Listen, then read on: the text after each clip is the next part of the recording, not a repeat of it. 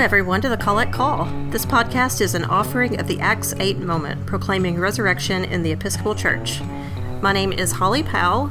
I am a layperson and a member of Christ Church Cathedral in Lexington, Kentucky. And I'm Brendan O'Sullivan Hale, and I am also a layperson, and I'm a member of the Episcopal Church of All Saints in Indianapolis, Indiana. This podcast is about the intersection of liturgy and life, as seen through the lens of the collects in the Book of Common Prayer. Now, collect is kind of a funny-sounding word, but actually it's just another word for prayer.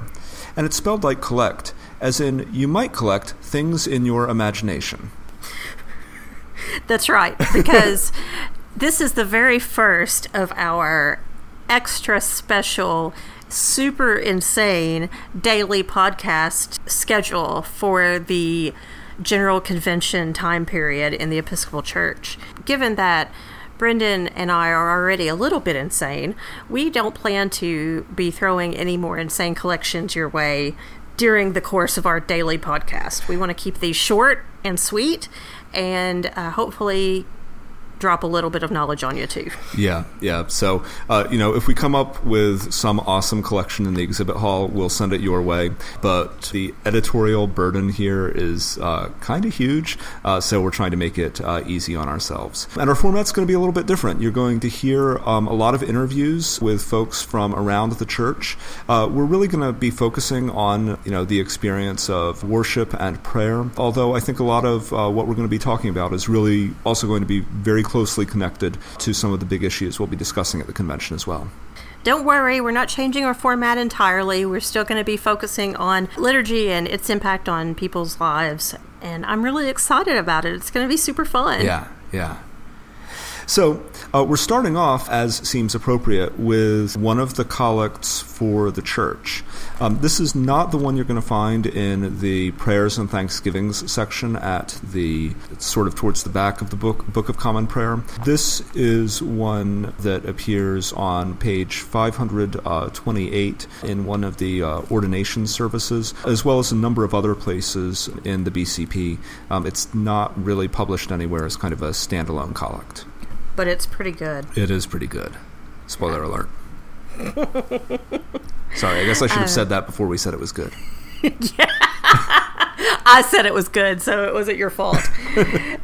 Oh, man. This is going to be a fun couple of weeks, Brendan. Yep. Okay, well, let's get to the prayer. The collect. O God of unchangeable power and eternal light, look favorably on your whole church, that wonderful and sacred mystery. By the effectual working of your providence, carry out in tranquility the plan of salvation. Let the whole world see and know that things which were being cast down are being raised up, and things which had grown old are being made new, and that all things are being brought to their perfection by him through whom all things were made, your Son, Jesus Christ, our Lord, who lives and reigns with you in the unity of the Holy Spirit, one God, forever and ever. Amen. Amen. So this prayer is about all the things. About all the things. Literally all the things. Yeah, this prayer is kind of wild, and it's kind of difficult to take apart because there's so much happening. But I think the key phrase here is to carry out in tranquility the plan of salvation. Right. That's the clincher here. That's what we're actually looking for. Yeah, what is the plan? Yeah, so the plan is, let the whole world see and know that things which were cast down are being raised up. So there's that. The old is being made new, and all things are being brought to their perfection. The history of this prayer is actually pretty instructive in what it's getting at. So this collect is new to the Book of Common Prayer, but it's a very old prayer. It dates back to the Galatian Sacramentary. And how it was used there was as it was the prayer that was used in the Easter Vigil after the reading for Genesis 1. So the creation story, obviously. And this prayer still does appear in the Easter Vigil, but it's actually located after a different reading, the Zephaniah reading. so we probably don't hear it all that often in the vigil. But anyway, its original placement right after Genesis seems to indicate that this prayer, when it was written, was thought of as having something to do with creation. And looked at in that way, this prayer is really about God's perfection of creation through Christ and Christ's body, the church. It's an interesting ask, isn't it? Because what we're asking God really is, do what you've always planned to do, but, let's be peaceful about it. Yeah. As if God is, gonna, I'm not saying he hasn't done it before, smite us all. Yeah, so it's kind of like, please let the really scary parts of Revelation be symbolic. Right. We like the good parts with the white robes and the whatnots, but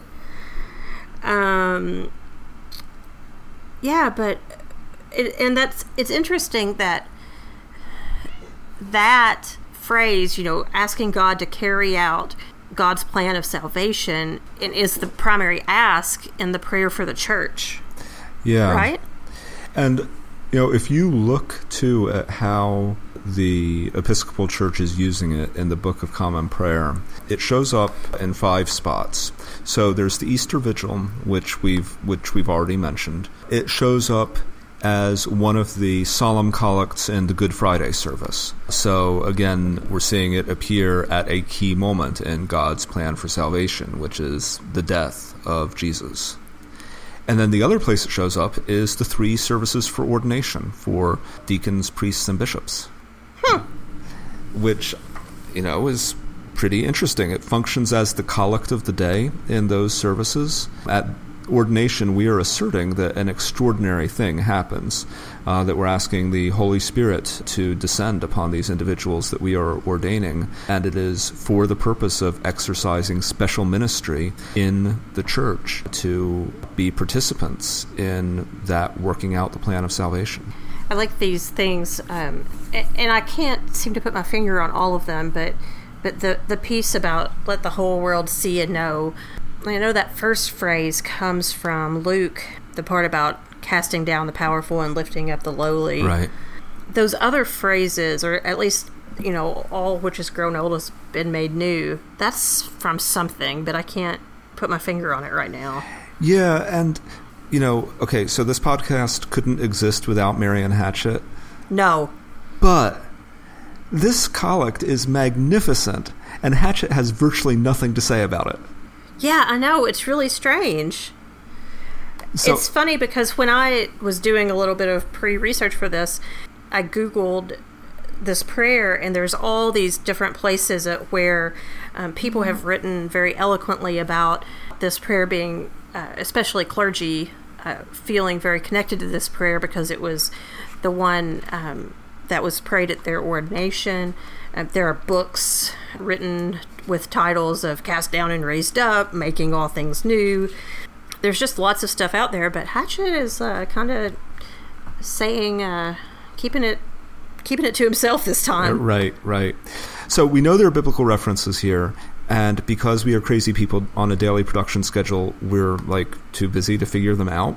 Yeah. So listeners, send us tweets at the Collect Call and chastise us for being lazy or having insufficient biblical knowledge. But do help us see and know what the scriptural references are here. Yes, please make our brains, which have grown old, please help them be made new. Yeah. I think this prayer also has some special applicability for the General Convention. We are going to be mired in days of parliamentary procedure and debates and arguments about some important things and some unimportant things. And it's going to be hard for us to keep in mind that we are together doing the work of the church, and we should constantly be asking ourselves, how is it that what we are doing as the church, as the body of Christ, are carrying out in tranquility the plan of salvation? Because that's the responsibility that's laid on us here. That is so true. I was thinking about it from the second clause in the prayer, or I guess the third, actually, about some of the issues coming before General Convention, specifically the issue around same-sex marriage in thinking about how we as a church can reach those things which have been cast down by society and raise them up, and simultaneously take a look at structures and belief systems and practices that have grown old and make them relevant to a faith that is still quite powerful. Yeah. And also in the cast down and raised up department, we as a culture and sometimes we as a church have cast down the ability to disagree with each other respectfully and not see each other as the enemy even when we differ.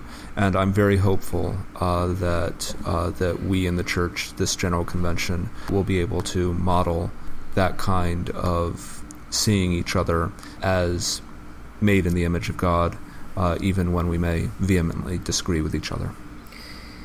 I hope so too. And I guess you can ask us again in 10 days or so. Yep. Because, yeah. Wow. Yeah. Well, no, I'm not going to give away our incredibly ambitious capstone episode because I don't know if we're actually going to have the energy to do it. I don't know if we are either. But if all goes according to God's plan of salvation, you will hear some awesomeness from Brendan and myself on the the day after the final legislative session of General Convention. That's right. Prepare yourself for a July 4th podcast that will not soon be forgotten. We'll call fireworks. Yes. So, speaking of fireworks, if you would like to be a part of the coolest celebration in General Convention history, I hope that hasn't hyped it too much, you can join us for our very first live podcast recording, which will be taking place on Sunday, June. What day is it? June 28th. What month are we in again, Brendan? Yeah. June 28th at 7 p.m. In the Salt Lake City Hilton. We are super excited. We're still frantically working behind the scenes to put together a really cool experience with lots of audience participation. So please join us if you're in the area, and if you're not in the area but want to tweet us some thoughts or comments, we'll be putting out some things for you to have input on very soon. Yep. And you can reach us on Twitter at The Collect Call, or you can send us an email at thecollectcall@acts8moment.org. You can find our parent organization, Acts 8 Moment, online at acts8moment.org, facebook.com/Acts8moment, or on Twitter at Acts8moment. And you should join us for the Acts 8 Moment gathering on the evening of June 25th. That's a Thursday at 9:15 for the Acts 8 prayer gathering for the church. You don't have to be a deputy to attend, so if you're volunteering or you just happen to live in the Salt Lake City area, please join us. You can find out more about that on the Acts 8 Facebook page. And our music is Let All Mortal Flesh Keep Silence by Aaron DeVries, distributed under a Creative Commons license, and you can find more of Aaron's music at badgerland.bandcamp.com. And join us tomorrow for an episode about something. We don't know. An episode about something. See you then. Let all mortal flesh keep silence, and with fear and trembling stand. Ponder nothing earthly minded, for with blessing in his hand, Christ our God to earth descended, our full homage to